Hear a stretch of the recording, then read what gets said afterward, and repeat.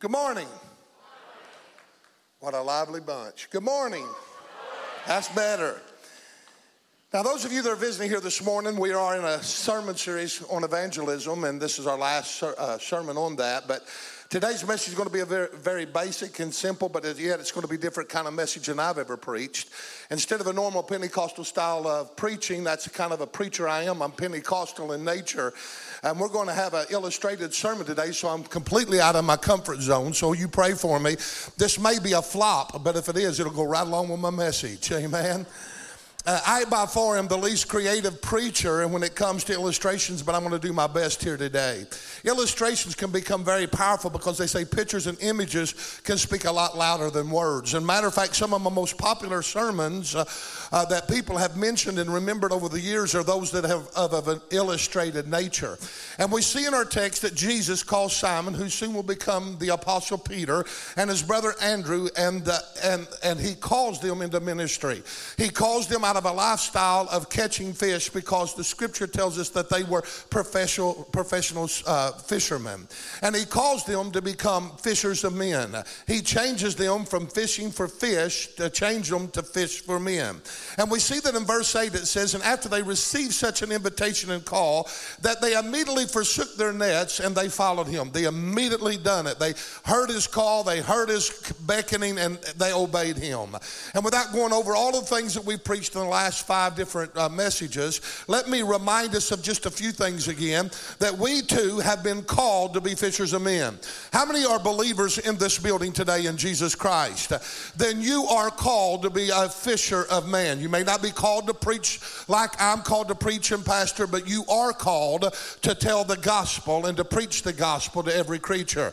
The great commandment is to all believers that we are to go out and that we are to preach and teach the gospel to every creature. As a matter of fact, that is the Great Commission.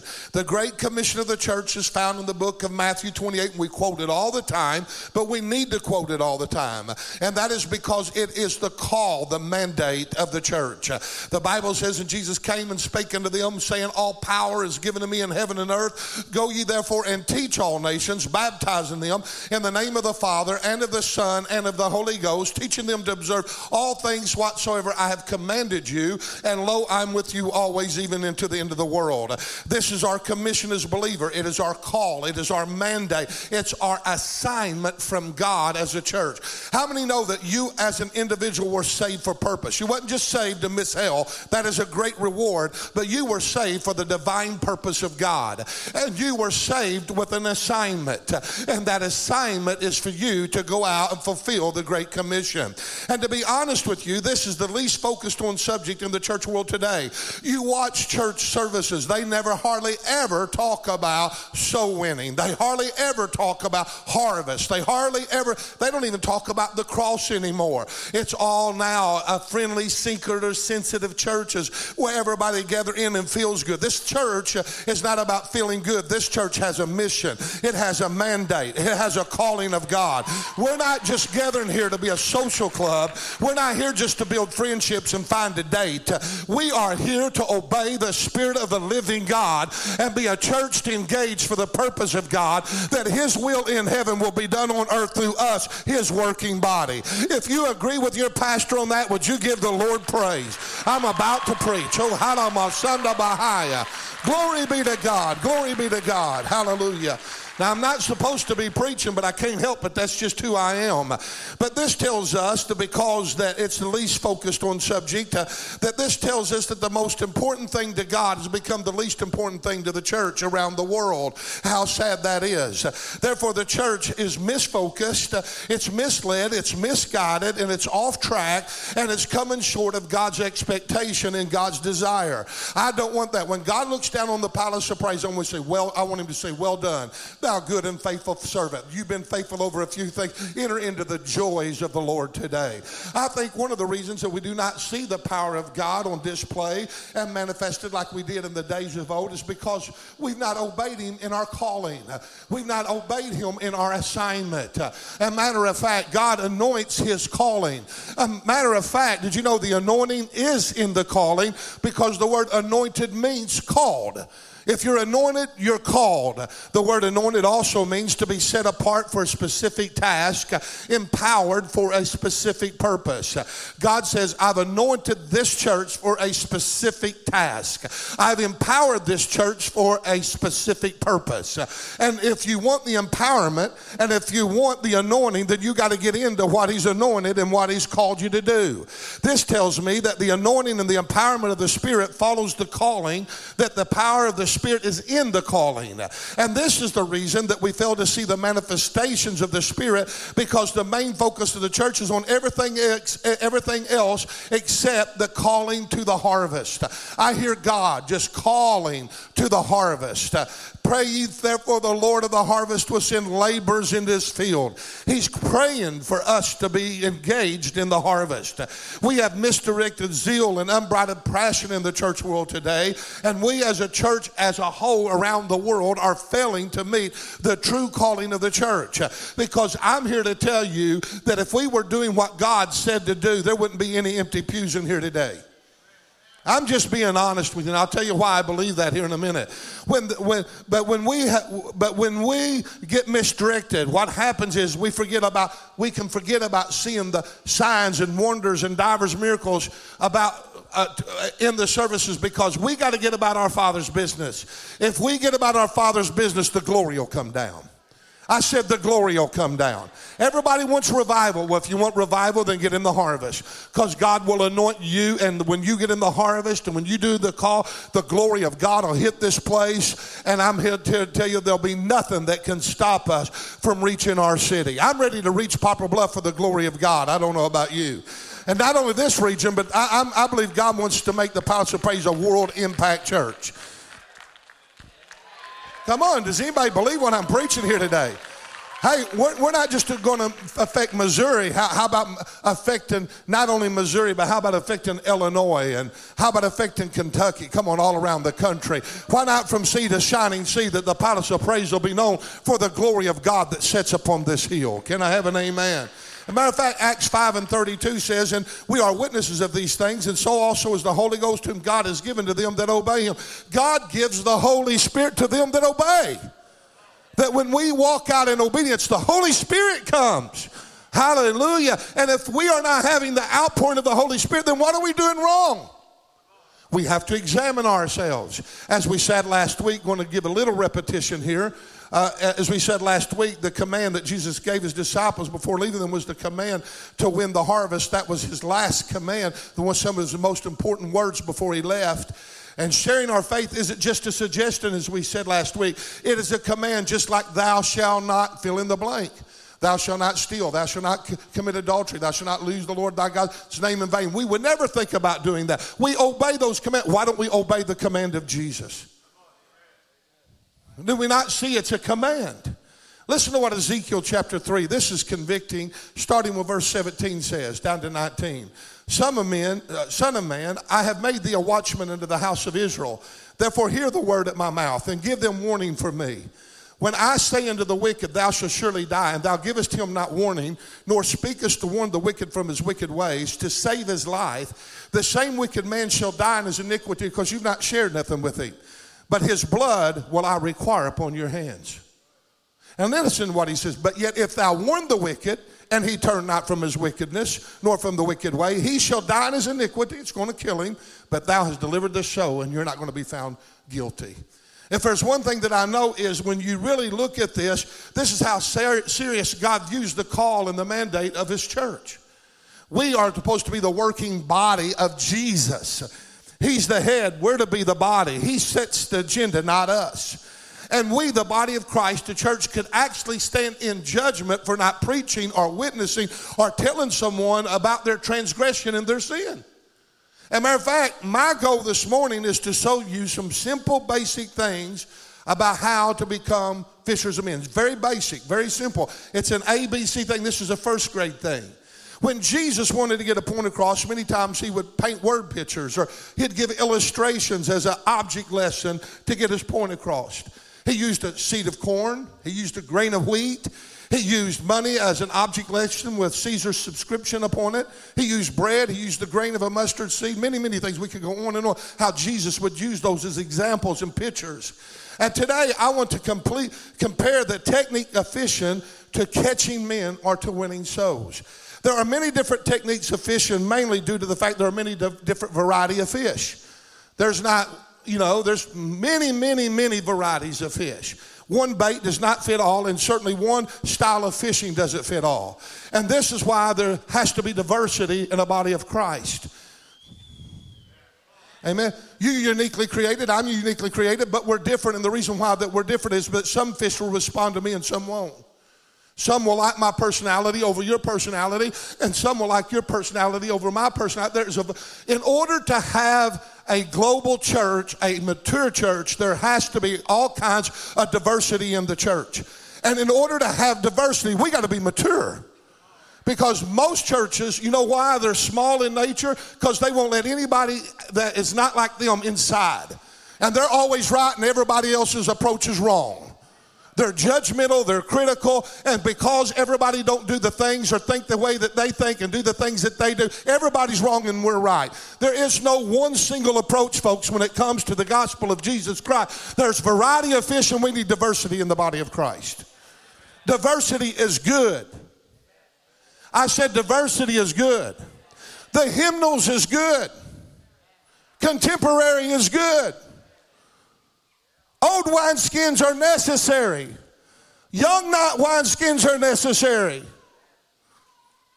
Well, let me get off of that. That's going over like a lead balloon here today. But one bait does not fit all. And there's also the fact that you have to prepare for fishing. Can I have an amen?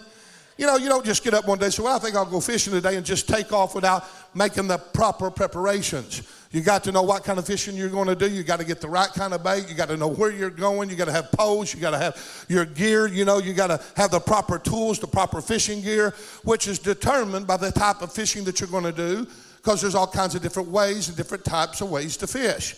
To be a successful fisherman, you don't just need to shoot from the hip. You got to study. You got to put thought into your process. So therefore, let me say this. Fishing is intentional. It's intentional. And there is an intentional pursuit to catching even fish when I go fishing. I have never seen someone go out and come in with fish that didn't intentionally go out and get those fish. Can I have an amen? When we go down on the river, we used to go down there every spring for about 3 or 4 nights. We had to make up our lines. We had to get our hooks. We had to get our bow. We had to get it. Well, I mean, there was a lot of people don't like going with this. It's a lot of work. You know what happens? My sons, they were smart. We would do all the work and get down there and set it all up and get all the food and the grub and everything. Then they'd come down and they'd want to run the lines. I'd say, hey, you suckers, you wasn't the one that put the line out. Amen? They wanted the reward without putting any effort into it. And that's kind of where the church world's at a little bit. They want rewarded. They want people to come in, but they don't want to put any effort into it. It's work. Can I have an amen? Fish didn't just rain out of us, clouds or flop into that. Everybody says it rains fish. I've never seen it rain fish. Come on, somebody. In order to catch fish, you have to intentionally go after them. They're not just going to come in. We want our church field. It's not going to come in, just come in. We got to go out and get them. We got to bait them. Can I have an amen? You study the best time to go fishing. You get the best bait. You hear what the fish are biting on. You look at the seasons and the time. But one of the most popular ways of fishing for men is personal soul winning, which involves individual witnessing. That's the most popular, probably one of the most effective ways. And this is where a person takes upon himself to share his testimony and his faith to another person. This is seen in what I call rod and reel fishing. Amen? I started to say that was supposed to be their cue. But you know, I'm dealing with a little bit less crazy guys here today. Amen? Now, boys, I got a pole out. And I can tell you, I have not got a bite. And they tell me that the Palace Pond is a very active pond and very energetic. It's deader than a doornail today, boys. Hey, John, that's not in the script. And why did you give him a bump for, buddy? Don't ad-lib here. This is my sermon. Can I have an amen? But it's in the most, The rod and reel is what we call reeling for fish. Rod and reel fishing is the most popular style of fishing. It's what Jesus really wants us to do more than any of the other. And it is most rewarding and certainly the most challenging. It is the most rewarding because it was you as an individual that God used in order to get somebody saved. There is no greater feeling than for a person to lead another person and introduce that individual to Jesus Christ. One of my greatest thrills is me praying someone through into the kingdom. That is the greatest reward a preacher or a Christian could ever have. It's for us individually to be able to throw out, reel in somebody, and for us to be able to present the gospel in a way that they get saved. There is nothing like reeling that fish in for yourself. Soul winning can be so much fun. And let me tell you, how many of you, when you go fishing, love to get a fish on your line? Come on, somebody. You like to reel him in. I enjoy reeling people in. It's one of my, I tell you, I just eat it up. And even if I have problems catching a fish, have you ever had problems catching a fish? I still love the challenge of hooking that fish and as it tries my bait. I like to sit there and watch them nibble, and I'll jerk, and I'll nibble, and I'll jerk. And when I go down in the sloughs of Dudley where I like to fish, there's an old part of the St. Francis River that is cut off, and a farmer owns it. And he don't let anybody in there but me.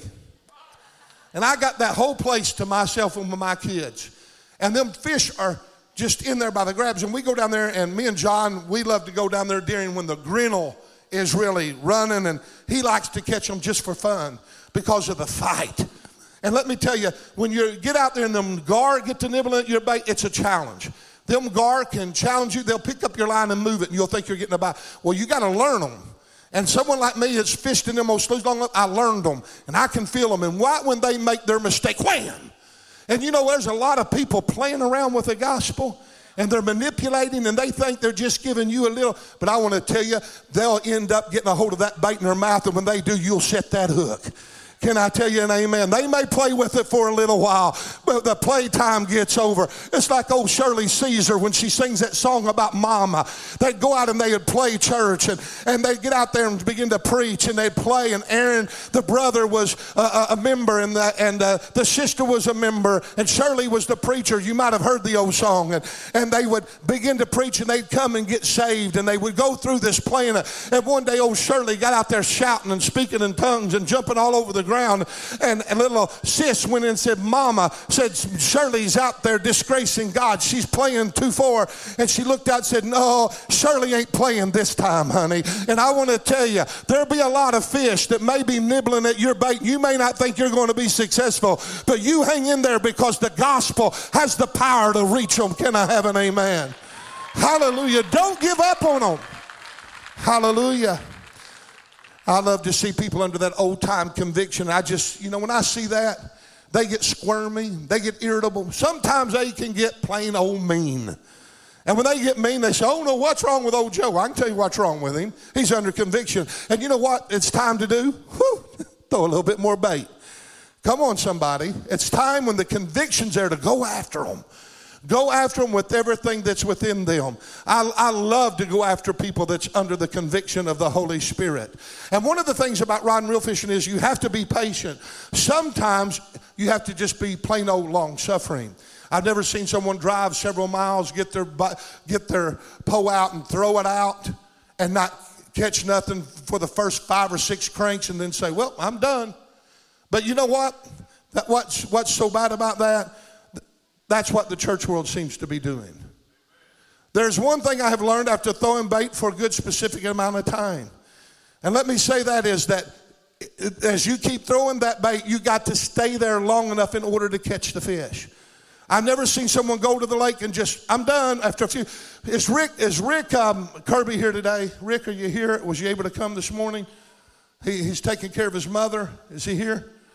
I want to tell you, 36 years I threw the lifeline at that man.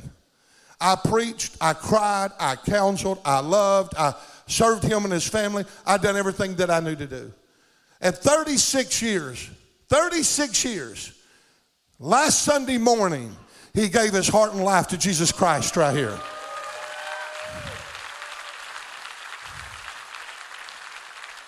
$36 years. 36 years. I just kept working at it and working at it.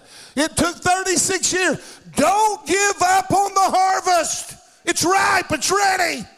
Can I have an amen? There's one thing I've learned also after throwing a bait for a good specific time. If there's no takers for a while, it's not a time to quit fishing like churches do. Well, I tried. I knocked on that door and they hurt my feelings. I knocked on that door and they rejected me. I knocked on that door and they ignored me. You know what we do? We just quit. Well, I tried that guy. I want to tell you, you'll never catch fish if you have that kind of an attitude. There may be times that if you keep throwing that same bait, it's time to change baits. John, have you caught anything? You talk about me being a bad fisherman. Amen? I think it's time for y'all to change some bait. You have to find out what fish is attracted to. Amen? And if there's one thing that is for sure, fish are unpredictable and moody. Do I have an amen? Hey, we're talking about people here, folks. Look at some, I just seen a wife slap her husband almost. I don't know what he said to her. But fish are unpredictable and they're moody. I've got crappie in my pond, and you go down there and you can catch a crappie or two, but if you make too much noise, boom, it's over, it's done. Can I have an amen?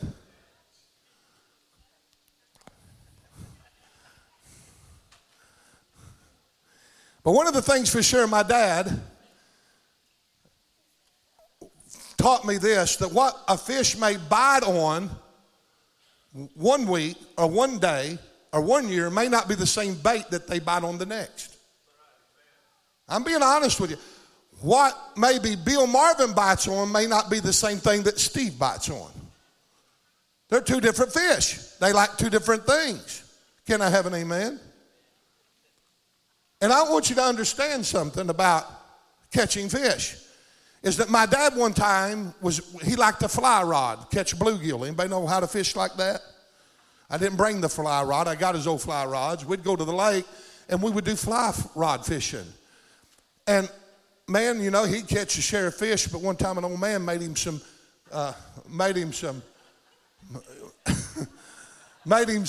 jigs. And man, when he took that jig up there, he just tore them fish up. I'm talking just slaughtered them. He'd go back up there and slaughter them again. And the people all around there on Shawnee Landing where they camped, they had a big kind of a community that was gathered there. Bill, how are you doing that? I said, man, this old man made me a jig. It was called a Black Road Runner or something like that. And he said, man, can you get him to make us some? He said, yeah. And so he had this old man make them some. And they all started tearing the bluegill up. That went on for several years. And then one day, Dad said, man, you know what? The bluegill population or something at the lake just fell off. And that old man heard him say that. And that old man said, no. Are you still using them old same lures I made you? And he said, yeah. He said, you got to change bait. He said, it's time. They learn it. They lose interest in it. He said, you're talking about a big lake. He said, I don't care. Let me make you something else. He made 5 different lures, gave them to him, and Dad threw and threw and threw. Finally found one. It was black with a red dot with a white little tail on it, and it started tearing the fish up again. And let me tell you, what I was saved on in the 1980s is not what this generation is going to be saved on in 2022. Everybody don't like the change of the church. The church has to change in order to win the generation in which they're ministering to. We got to quit being so out there. Everybody says, well, I don't like this new style. Get over it. We've had our day. We got reeled in. It's not about us. It's about the harvest. Can I say amen to that? It's not about our thrills. Come on, we got to be more mature than that. It's about what can I do? How can I change?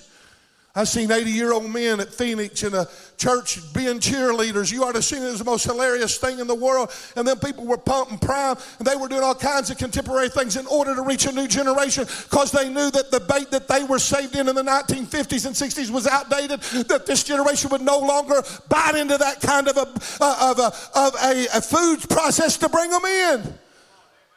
You got to change the dates, a bait. Rod and reel fishing can be more effective than most because most of the time you can cast your bait in the most unlikely and hard places and dangle that bait right in front of their mouth. You can just dangle it and they'll grab it, man. Pow! As a matter of fact, if you see an old log or something, you throw, the big thing is, uh-oh, we got a fish. Hey, we got a fish. Woo! Hey, we just got one. Can you give the Lord praise? Now, let me just show you something. Let me just show you what happens. Did you see what happened? John caught a fish over there. Sam was fishing over. Where did Sam go to? Isn't that just like somebody, you catch a fish and here comes everybody, right? What are you using for bait? Let me get right in there. Amen. In other words, catching fish that you do inspires others to catch fish. It's okay that they want to come and fish in your pond with you. Let them. Take someone with you. Teach them how to catch fish. Amen. John had the first catch, and I thought, I wonder who's going to get the first catch. They're changing bait again. Amen. But it's one-on-one when you're riding reel fishing. You got the fish's complete attention. It's just you and him. There's no outside distractions. And regardless of what kind of fish it is, the allurement of the fish is the bait. What is the bait? It's the different presentations of the gospel of Jesus Christ. It's your way and your style, your method. Come on. Sam got him a take. He got him one. Come on, let's have a rejoicing time.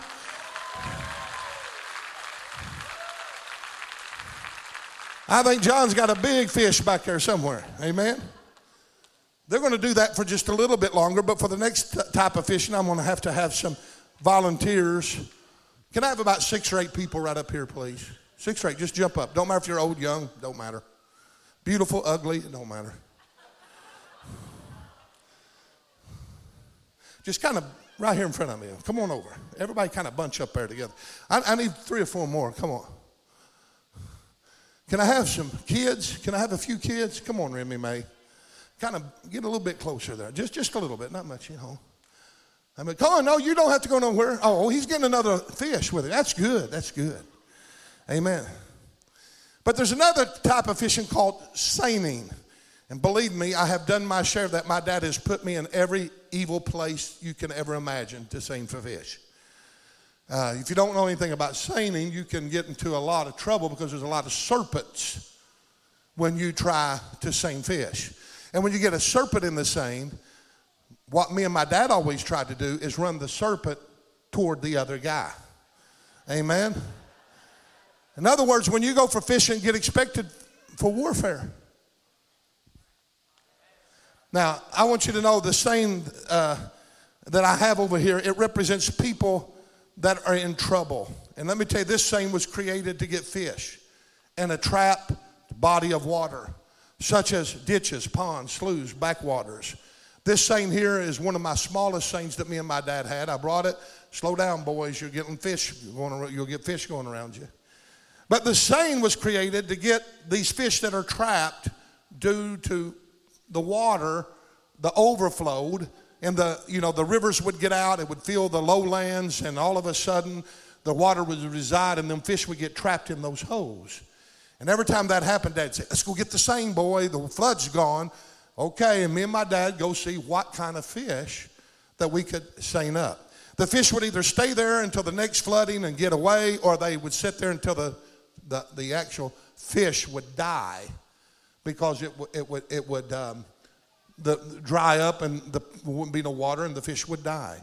But there are so many people who find themselves trapped in life, trapped by circumstances, trials, troubles, tribulations, hardships. And it may be death in a family, it may be a divorce, it may be a sickness, a failure, it may be a failing business, it may be an addiction. Man, are you not enjoying this?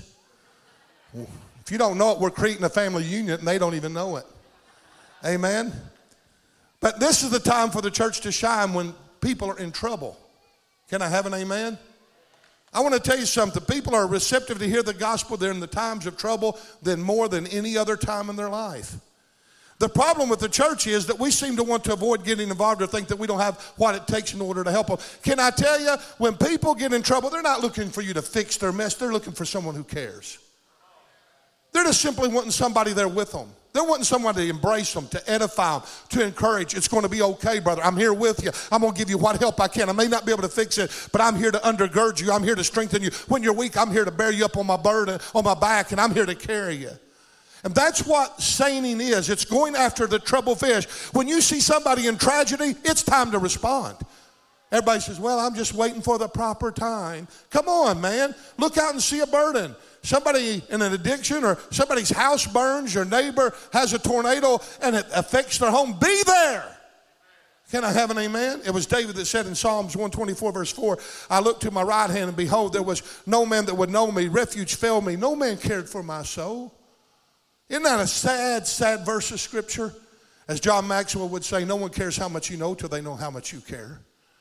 The saying cannot only bring in a variety of fish, but they can bring in a bunch of fish at one time.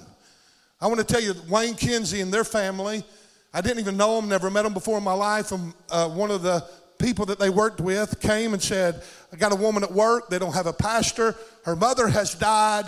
Would you preach the funeral? I said, sure, I'll help the family out. So I preached that funeral. You know what? I have won the whole entire Kinsey family by just preaching a funeral with somebody in need. The whole family, father, mother, children, grandfathers, had a bunch of their cousins and everything else saved over a funeral. Influence, care, love, compassion is one of the biggest testimonies and witnesses we have as a church. Now, one thing about this seining thing is you got to understand, y'all are caught. The gospel got you. Woo, isn't that wonderful? You're saved by grace now. Can somebody rejoice? We got a bunch in this net. Amen?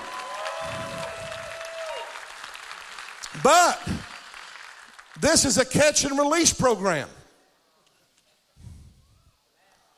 Can I have an amen? Okay, let back here just a little bit. Here is a beautiful little crappie. Woo! Best tasting fish. Ain't she pretty? Remy, I want you to do me a favor, okay? Now that you have come into the net of the gospel, go out and get some more fish, okay, later. God bless you. You can be seated. And look, man, look at the size of this fish. I wonder how much that fish weighs. Woo! He's a big fish, but you're a carp. Yeah. There ain't no beauty about you, buddy. But you're profitable, and you're necessary, and you're important to the gospel. So go out and get some more fish. Look at what a big mouth we got. Woo!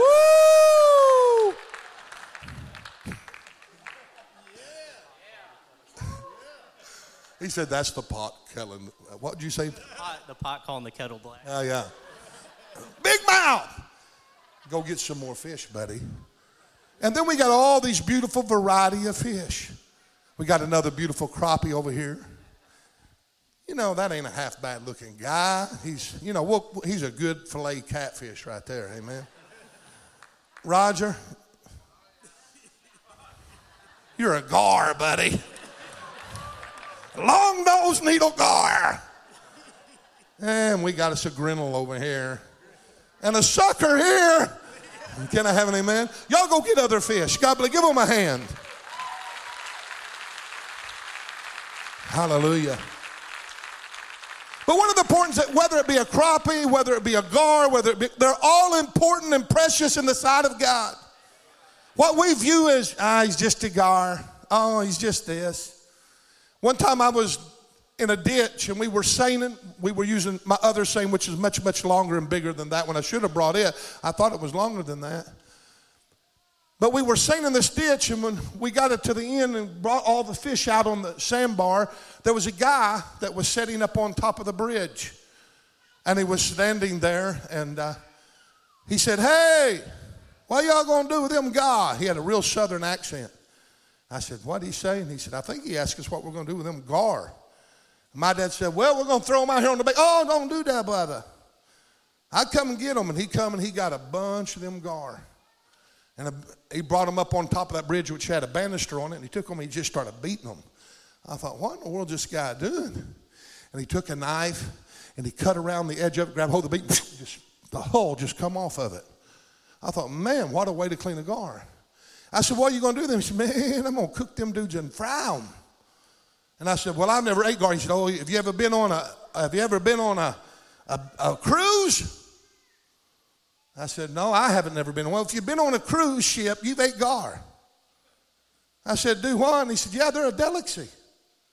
He said, man, when you go on a cruise ship, that's only, a lot of times you're eating gar. They'll clean them dudes and put them on that ship, and they'll feed them to their people, and the people think they're getting the best fish in the world, and they're gar. Sometimes we reject people by their appearance and not understand the real flavor of their lives. Come on, somebody. We judge them on the outward appearance and not the inward part of their heart. And we as a church can become very judgmental, and we can label people and put tags on people. Well, that is number 10, and this is a number 9. Can I tell you, we're all number 10s in the eyes of God. There's no trash fish in the kingdom of God. Come on, that ought to make you happy in this house today. Another type of fishing is using a bait cage. John, show them that bait. Where you at? Show them that bait cage. We're not going to put the bait in. If I was going to put some bait in there, I'd put a ding-dong. Amen. But a bait cage is used for a specific fish. Now think about this. I want to teach the church something. I'm teaching as well as preaching here today. The fish that is caught in this trap is intentional, and it is a certain fish that we're actually going after on purpose. The bait cage is not to be thrown out. It's not to be expected to catch all other kinds of variety of fish, but it's after a certain kind of fish. You're not going to put a big catfish in that. You're not going to get him in there because the hole ain't even big enough for him to get in there.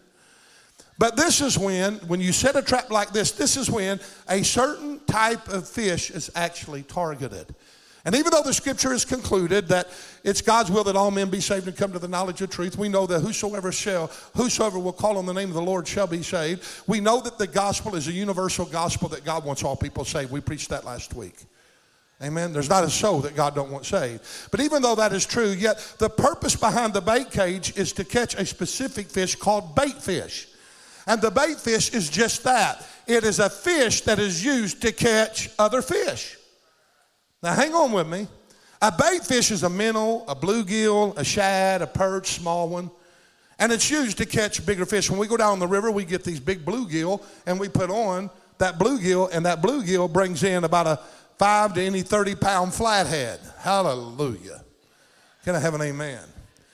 And this represents the hardness of a grandfather, or the stubbornness of a father, or a non-interested mother that is rejecting and ignoring the gospel after you're throwed and you've throwed. The grandfather won't hear, the mother won't hear, the dad won't hear. So then the cage bait is used.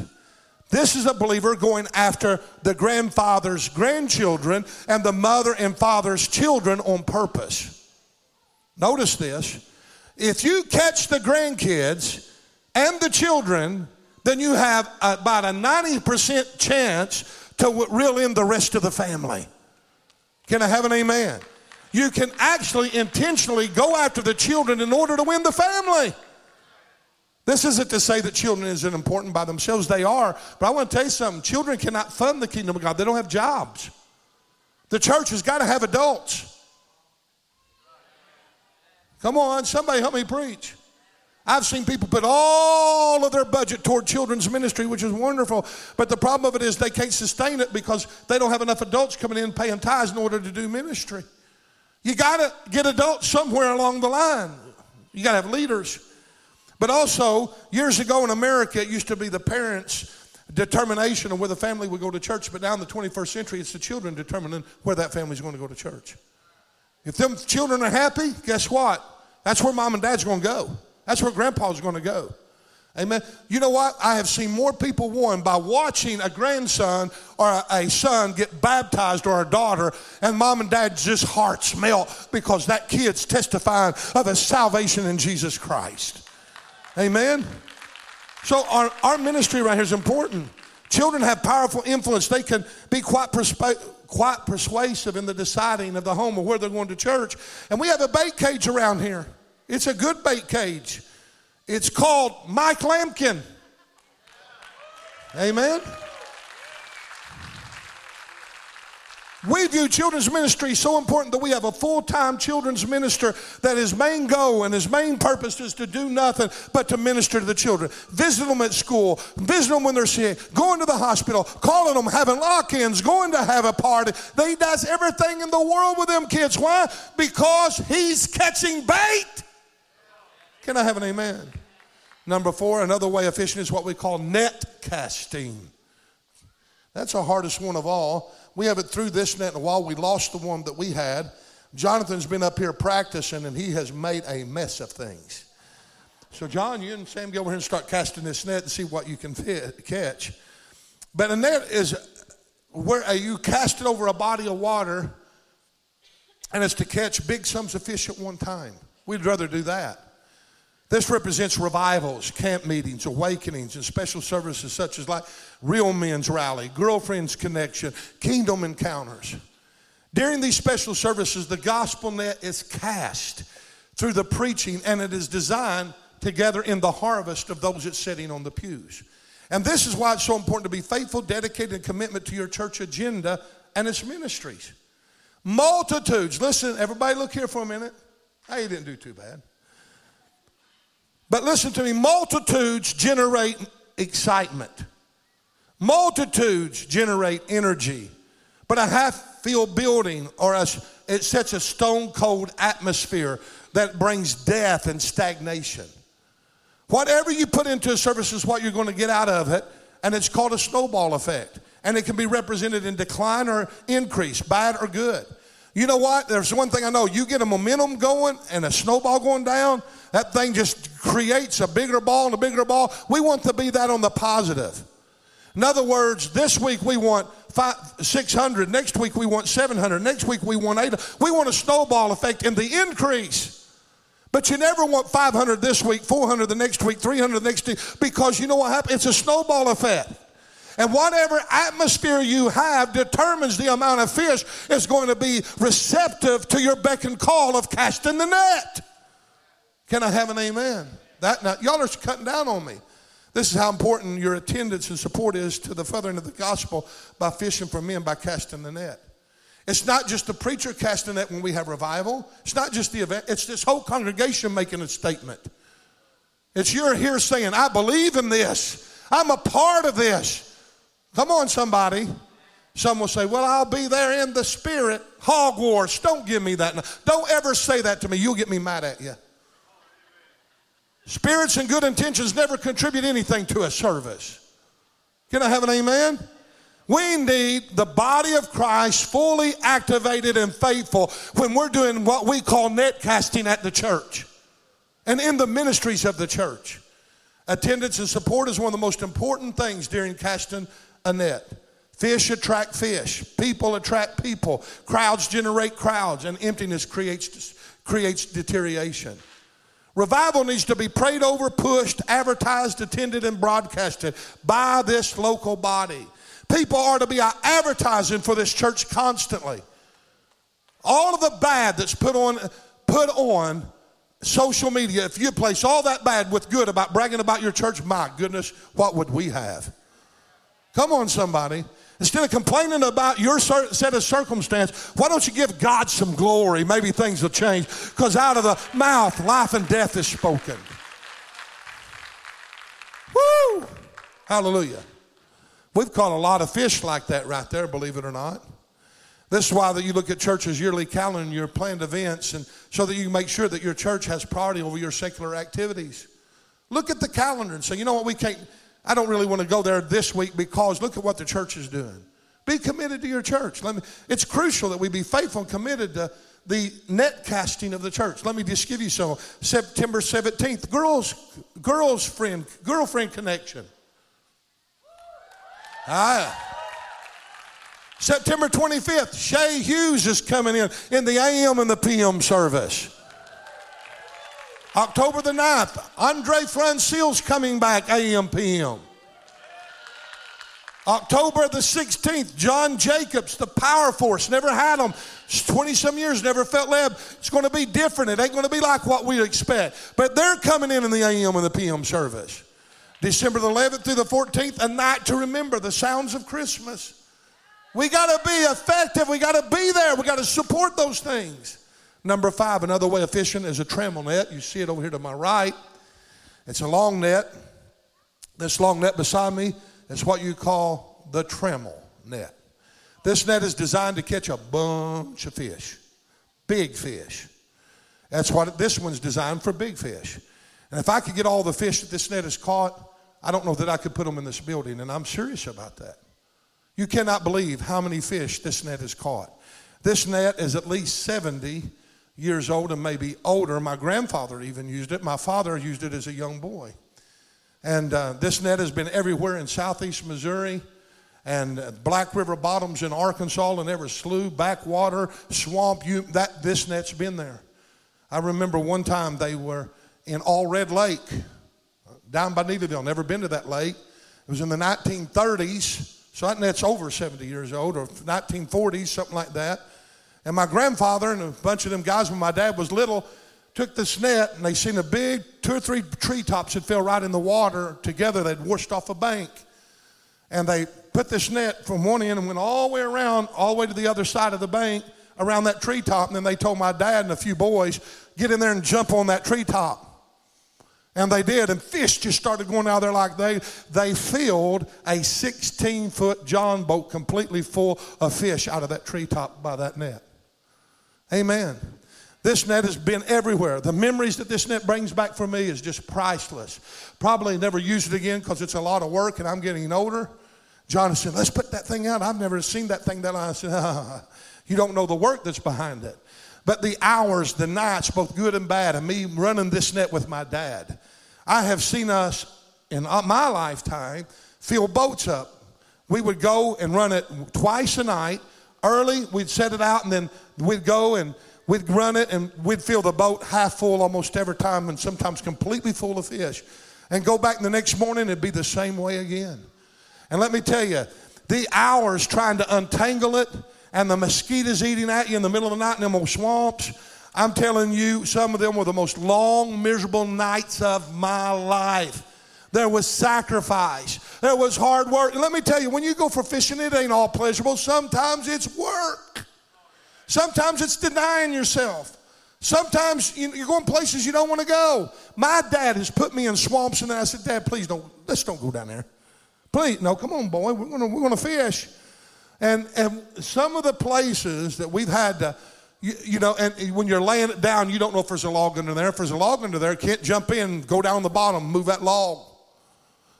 Here we go in the old swamp trying to move the log. And then at night, have you ever been in southeast Missouri in the swamps? At night? Son, you can't even blink your eyes without getting a mosquito in it. Horrible. Yet at the same time, even though there's hardship, there's sacrifice, there's work, at the same time, the haul of the fish made it so exciting and fun because you never knew what to expect, what you were going to get out of that net. One of the things I got it tangled up down there, and I didn't take the time to get it untangled, but you'd take these poles that are longer than this, and you'd drive them way down in the mud, and you'd stretch that thing as tight as you could get it, because when fish would run in it, they would twist like this, and if it wasn't tight, they'd tangle it all up. It took you forever to get the fish out. And so you wanted it real, real tight. But what was so exciting is when you come by, get in the boat, and you head towards it, and you see this net doing this. You knew you had a load of fish.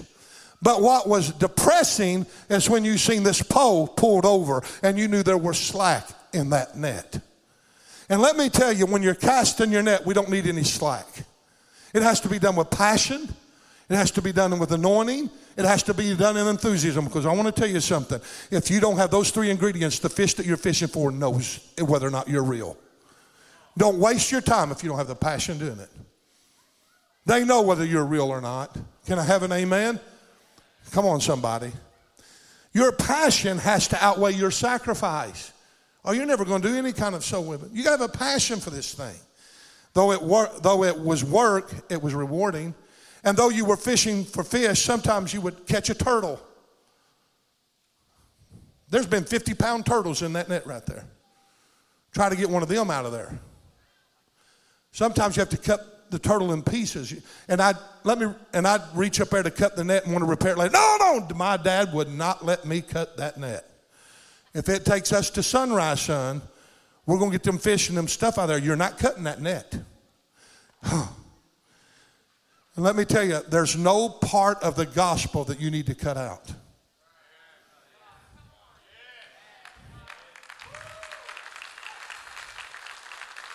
I put some thought into this sermon. A lot of symbolisms. You don't cut out any of the gospel in order to please a fish. The gospel can speak for itself. The length and the design of this net is used to block off the travel limit of the fish so they'd swim. We got sloughs where we'd put it on the bank of one and go all the way across to the bank of the other. And if there's any activity in that slough, you're going to catch them big fish. Because they're going to swim into that thing. And when they do, they're going to get caught. In order to catch fish, you have to go where the fish are at. This net represents the workplace, the bowling alley, the ball game, the fishing bank, the golf course, the entertainment center. The problem is, now let me just say this, and don't get mad at me at this. One of the most discriminated people in the harvest, you know who they are? They're the rich. We're intimidated to go after them because usually they're career people, smart, intelligent, college people. So we feel intimidated, we feel inferior, or we get judged. They're just going after the money people. And we allow the judgment of the world and the judgment of the church to stop us from doing our assignment.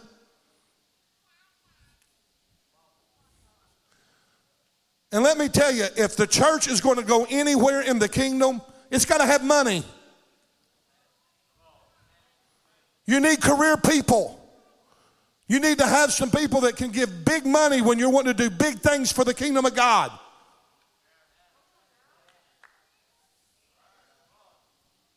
Are you shutting down on me over that? It's the truth.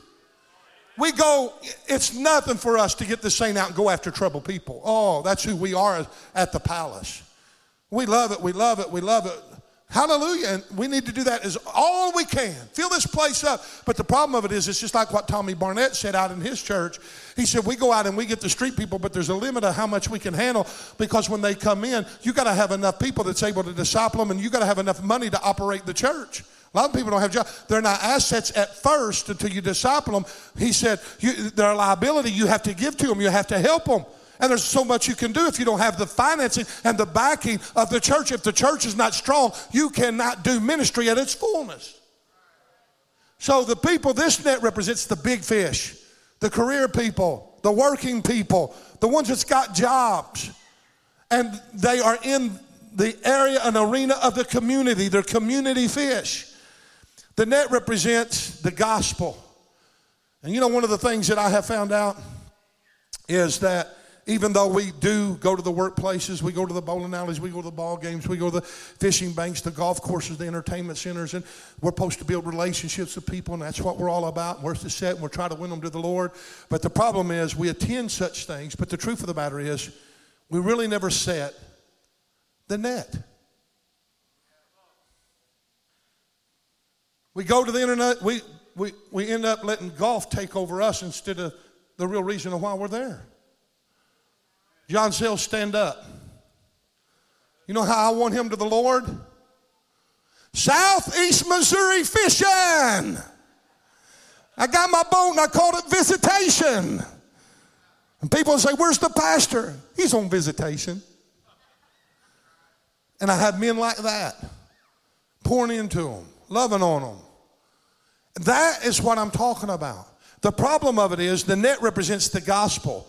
And I'm afraid too often they make us country clubbers instead of us making them kingdom lovers. Instead of us changing them, they change us. There's a difference in a moral man and a spiritual man, folks. There's a lot of moral people going to go to hell. And let me tell you, here's the temptation of the 21st century. Fit in. Be a part of the elite. Be in the crowd. Be successful. Be a catalyst. Be a mover. Be a shaker. Be important. Be something. Nothing wrong with that. Nothing wrong with it. As long as you remain spiritual and don't let it just be a life of morality. You got to be that person and still be able to be bold enough to be spiritual and have a net casting in your life and be able to present the gospel of Jesus Christ to your friends. Can I have an amen? We don't need to just entertain, visit, build friendships. We need to get people saved. And you cannot get the people saved without the presentation of the gospel. Amen? You cannot win people without preaching, without sharing, without teaching, without just telling them your story. Tell them your testimony. Amen? We fellowship, we entertain, we communicate, but many times we are void of the gospel. The net is never set. The net is never cast. It is the gospel that convicts, convinces, and converts. Bible says in Psalms 19:7, the law of the Lord is perfect, converting the soul. The testimony of the Lord is sure, making wise the simple. And what was it Paul said in Romans 1:16 that we quoted last week? For I'm not ashamed of the gospel, for it is the power of God unto salvation. Can I have an amen? Mark 16:15, go ye into all the world and preach the gospel to every creature. What does Matthew 24:14 say? And this gospel of the kingdom shall be preached all around the world for a witness. It's the gospel that brings the witness to Jesus Christ. And then the end time shall come. The gospel net must be cast before we can catch fish. This net is 70, 80 years old. Like I said, I don't know how many years. But I have found out something. That thing's 80 years old probably. But you know what? It still catches fish.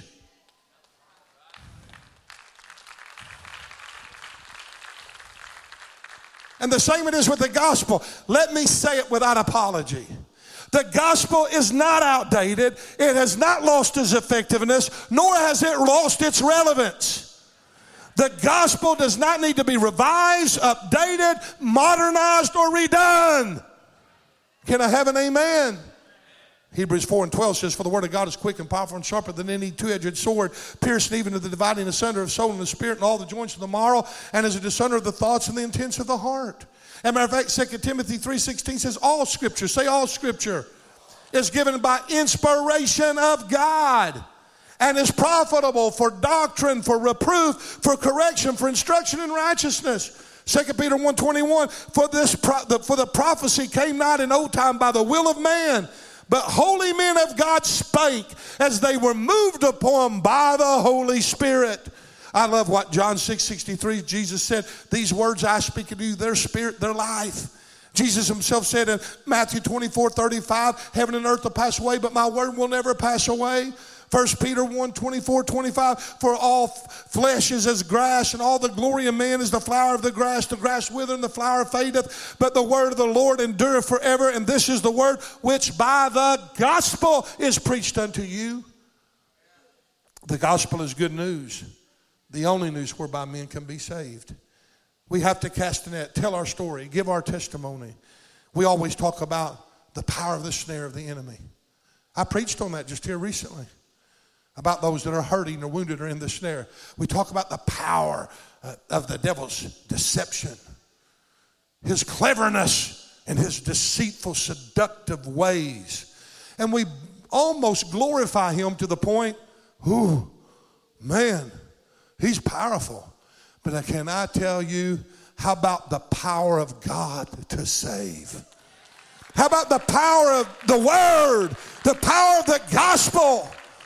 Can I tell you here today that there isn't a pit too deep, there's not a chain too strong, there's not an addiction too powerful that the gospel cannot free you from? Know the truth, and the truth will set you free. Amen. Hallelujah. Number 6, there's another way to catch or go fishing. I almost said the wrong word there. You ready for it? It's my secret recipe.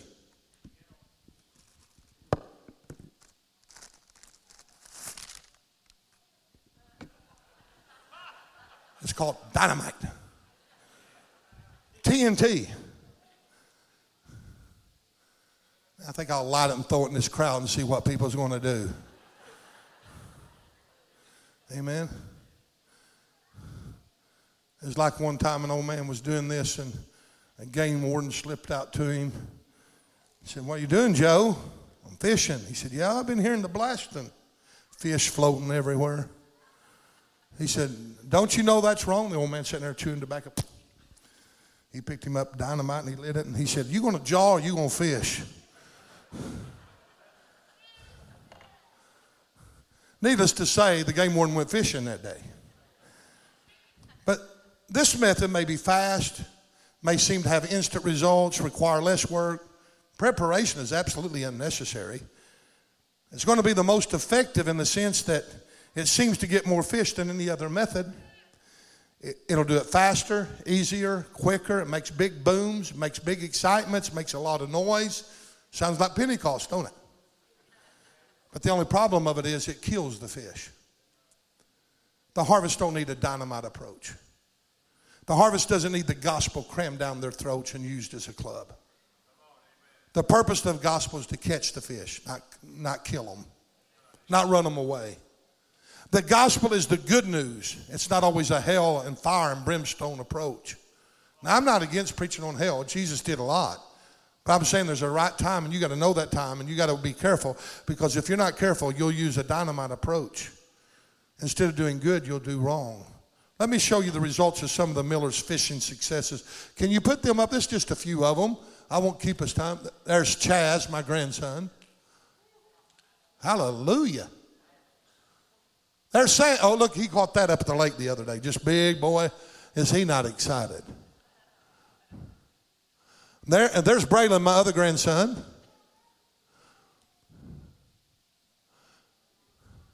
There's Ben. Come on. Yeah. There is Jedediah's pride and joy. Little sucker, I've never even caught one that big. Makes me mad. There's John with one of our catfish adventures. There's Braylon. He caught a nice bass. That's my grandson. There's Remy Mae and her first fish. Whoo! Gonna make me cry. Look how beautiful she is. There's old Andrew, and he caught him a bass. And there is me, Tom Gillum, our former state overseer, Russell Knight, John Sells, and me. Caught us a nice flathead. We had a good time. And let me tell you something about catching fish. There's such rewards. Let me tell you about a good reward. Let me show you a reward. Chuck, come here. I like picking on you, Chuck. Now, there is rewards in catching fish. Stay right there. I don't want you too close to me. You may tackle me.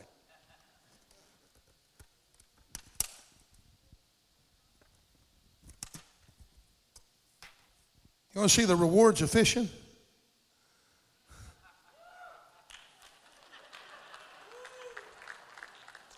Oh, you got to have a hush puppy with it. Maybe a little biscuit. Chuck?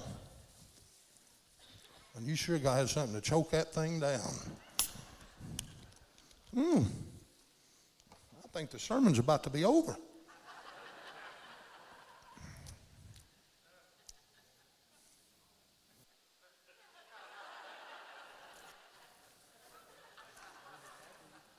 Chuck, you're nothing but an old gar, unregenerated gar. You're a cannibal. That's wrong. You say, well, you're a cannibal. You're eating. No, there's a difference between me and you. You're a gar and you're unregenerated. I'm a catfish and saved. So this is caught to go into ministry. That fish didn't die in vain. He's going in the ministry.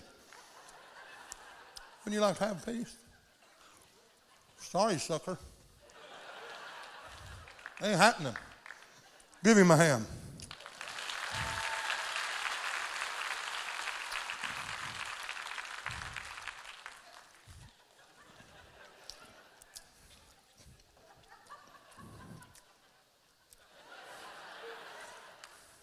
Man, that is good, guys. I'm not kidding you.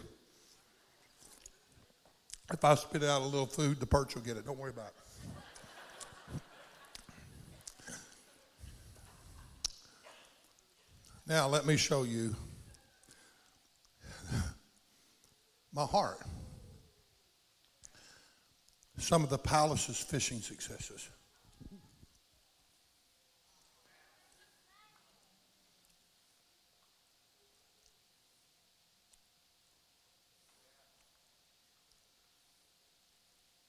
This is on 9th and Cedar, of course, the earliest part of our church. Look at it, how it started growing.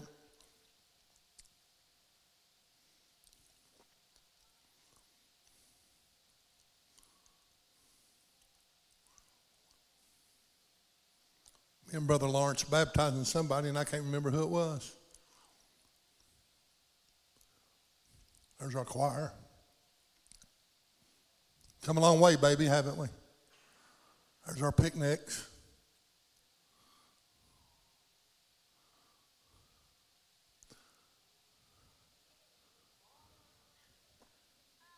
Just showing you just a variety of stuff.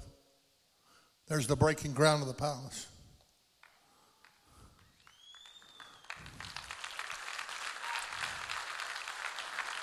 Look at that. That's what it was every Sunday in our church. I'm here to tell you, folks, the next thing that comes up is the heartbeat to everything that we're going to know about the harvest. Likewise, I say unto you, there is joy in the presence of the angels of God over one sinner that repenteth.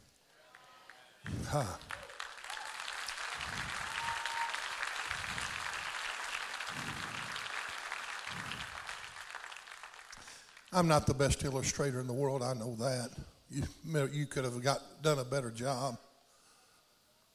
When I think of all the fish that caught and my dad and him gone and dad, it brings back memories and I want to cry. But the memories of 35 years of casting the gospel net and the amount of people that have come and given their life to Jesus Christ is overwhelming. I thank God that the gospel is still powerful. I thank God that God can still save to the uttermost by him, talking about Jesus, who sits at the right hand of God, whoever liveth to be our intercessor. The power of the gospel, you look at people and think they're impossible people. Your love, your kindness, your compassion will go a long ways, but that in itself will not go far enough. They got to hear the gospel. They got to hear your story. You might not be able to present a message like I present a message. Tell them your story. Tell them how you were saved. Tell them how the Holy Ghost got a hold of you. Just tell them your story. And I ask you a bunch of questions, deep theological. I don't know. Let's go to church and we'll find those answers out. We'll find them out together. It's like the blind man. When they tried to trap Jesus and they asked him, did Jesus do this? He says, all I know, I was blind, but now I see. That's all I know.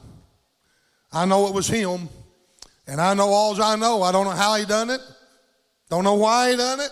Don't have all the answers to all of that as of right now, but I can tell you I was blind, but now I see. I hold in my hand a fishing license from the Palace of Praise. And it says, residents of the kingdom of God. And then you got a signature. It's only valid for kingdom people. And if you don't sign it, it's ineffective. And then it goes on and says, by accepting this license, I certify that I believe it's my responsibility to fulfill the Great Commission, Matthew 28:18-20. Palace of Praise Fishing of Men Commission. Issued this date, July 31st, 2022. The agent is the Holy Spirit, and the price is eternity. I got these, and these are commitment cards that you as a member, that you as a believer are going to try to do all you can to be fisher of men. And you got a license to do so because you're getting commissioned here today. I'd like for you to stand with me if you would.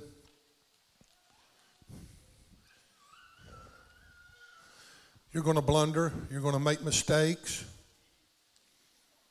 It's okay. God's bigger than your mistakes. And I want to tell you, God will even use your mistakes to speak volume to people. He'll show them their humanity. It's not going to run people off when you're really trying. The only thing you don't need to do is be sarcastic, superior, and go out there with a dynamite approach and try to kill somebody and club them with the gospel. It's got to be presented in love. Truth can hurt. Truth can cut. But it don't have to destroy. It don't have to kill. And if there's anybody here under the sound of my voice this morning, we want to rejoice with you. If you're not saved, I've been throwing bait at you. Maybe you're here, this is your sixth time, second time, first time. Maybe you've been here for a year and you've heard all the different messages, and we throw different kinds of messages, different kinds of bait. We've done different kinds of things. And the reason we do that, it's all about you. We prepare, we pray, we study, we try to find the heart and the mind of God for each service for one reason and one reason over, because there's somebody that we're throwing bait at. Somebody that's in despair, somebody that you may be seined in, you may be individually reeled in, you may be caught in a net, you may be caught in a trap, you might be a bait fish. You say, well, I'm so rough. There's rough fish, they call them rough fish. And yet that fish is so vitally important to God's economy. I love everybody in here. I don't care how you're saved. I don't care if it's individually. I don't care if it's through the net. I don't care if it's through the trap. I don't care. All I care is that you come into the kingdom. It's not about bragging rights. Look at the fish I caught. It's not about that. It's about look at the fish that was caught. And we brag on you, and we'll applaud you, and we'll love you in the kingdom. And I'm asking you this morning, if you're not saved, I want you to be the first one up here. Would you come? We're going to have a catch and release program. We're going to pray for you to be saved, and then we're going to commission you to go out and get your brothers and sisters and grandpa and grandma and friends. Amen? That's what we're all about. Because I tell you what, when you come up here and get saved, it don't matter what you've done in your past. From that day forward, that past is gone. It's cleansed. It's over with. God throws it in the sea of forgetfulness, never to remember it ever again. Amen. You're a new creature in Christ when you get saved. Old things passed away, all things become new. Forgiven. He'll forgive us of all of our sin, cleanse us from all unrighteousness when we come to Him. Aren't you thankful? Is there anybody here this morning that would like to be saved? We're here. We're going to applaud you. This is a good time. I want you to come and swim into a net. I'm casting a net right now. Can I catch you today? I'll be the one up here to embrace you. Would you come? With every eye closed and every head bowed, just for a second. There's somebody weighing it out right now. I feel it in my spirit. Don't be afraid. In the last 4 or 5 Sundays, we've had somebody saved every Sunday, and maybe it was when we were walking out and they grabbed a hold of us. Like Rick last week. Where are you at this morning?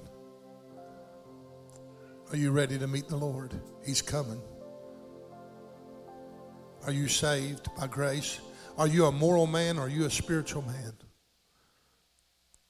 Are you saved, truly following Jesus and the power of the commandment, the Great Commission? If not, I want you to come. I'm not going to hold much longer. Is there anyone? Okay, to the body now. If you want to be a part of obeying God, seeing the manifestations of the glory of God in this place, and this place literally blow up. And I'm talking about blowing up. I'm talking about wall-to-wall people. And you want to be a part of that. I want you to come to the altar. Come make a commitment by coming. And a crowd in here, this is what we're going to do. We got some fishing license. We want you to sign it, put it on your refrigerator where you can look at it. When you look at that, and every day I've got a license. That's a challenge for me to fish for men. It's got the Fish for Men logo on it. It's a commission by the Holy Spirit on this very day. You're making a commitment to this. This is what you're doing when you take one of these. When you sign it, you're making that commitment. Come closer. There's a lot of people trying to get to the altar. Scatter out. Some of you just come up here on the stage. Some of you up here come on the stage around me. It's okay. Don't be had no stage fright. Come on up. Chuck, come on up, y'all guys. Just pile in here, guys. Give them some room. It's all right to stand on the stage. This ain't sacred ground. It ain't no sacred than it is down there. Amen. Come on, guys. Can I have you? Jimmy, all y'all guys, come on up. Come on up here. Come on up on the stage. As many as can. Yeah, thank you. Come on, George. Our youth pastor helped design this. Zach's just an awesome guy, isn't he? He's also one of our bait cages. He's just catching a little different type of fish. He's probably catching the hardest fish that there is to catch. Teenagers with all the distractions, with all the pull of the world upon them, and you're in your youthfulness. I know one thing. I thank God I'm not a teenager in this hour. I thank God I was a teenager back in the day when I grew up. Oh, there's so much less temptations back then than there are now. There's the availability of everything. It's just there. And this man's at war for your children. I don't know. I thought I seen him up here. Where's he at, Zach? Oh, okay. He's got the cards, got a team. He's going to pass them out. If you don't get one, look around. There's somebody in your area that's got one. I want you to take it. I'm going to ask Josh Reasons to come up here for a minute. He's another bait cage. He's after the young adults. He's the pastor of the young adults, you might as well say, and the discipler of the church. He takes those from the college age all the way up to whosoever will, I guess. Amen. But he's got a specific age group that he ministers. That's his main goal. I want him to come. I want him to pray over you. I want him to give you a commission. Anthony, I want you to come up here with him as our men's director. What a heart. What a man of God right here. I want you to hold his hands up as he does the commission on one side and me on the other. And we're going to just believe God that this harvest is going to be won by this body. In Jesus' name. Father, in the name of Jesus, we come to you. And Lord, we're truly living in the last days. The commission has went out by your word and from our pastor, God. Holy Spirit, we're just praying and believing that you would empower this body, that a conviction would fall on every person here to see the importance of eternity. Not just for themselves, not just for their own family, which that's priority, but God, for those that they work with, those that's in their extended family. God, that they would be lights set upon a hill that would draw people to a saving knowledge of Jesus Christ. God, I'm believing that people are going to operate in the fruit of the Spirit. That the fruit of the Spirit is going to be a drawing card. That people are going to operate in the gifts of the Spirit. That's going to be a drawing card. God, that people are going to see the gospel lived out in front of them. That they will come to know Jesus as a result of the kind of lives that we live. God, commitment's been made. We've taken the card. We've taken the pledge. We're doing it as a symbolic action, that we take this personally, that we take it as a mandate of heaven, that it's our job, that we are commissioned to grow the kingdom of God. If you're in here and you believe that's your role, would you raise your hand right now all across this place? God's commissioned you, church. He has empowered you, church. Go in the Spirit and empower and accomplish God's will.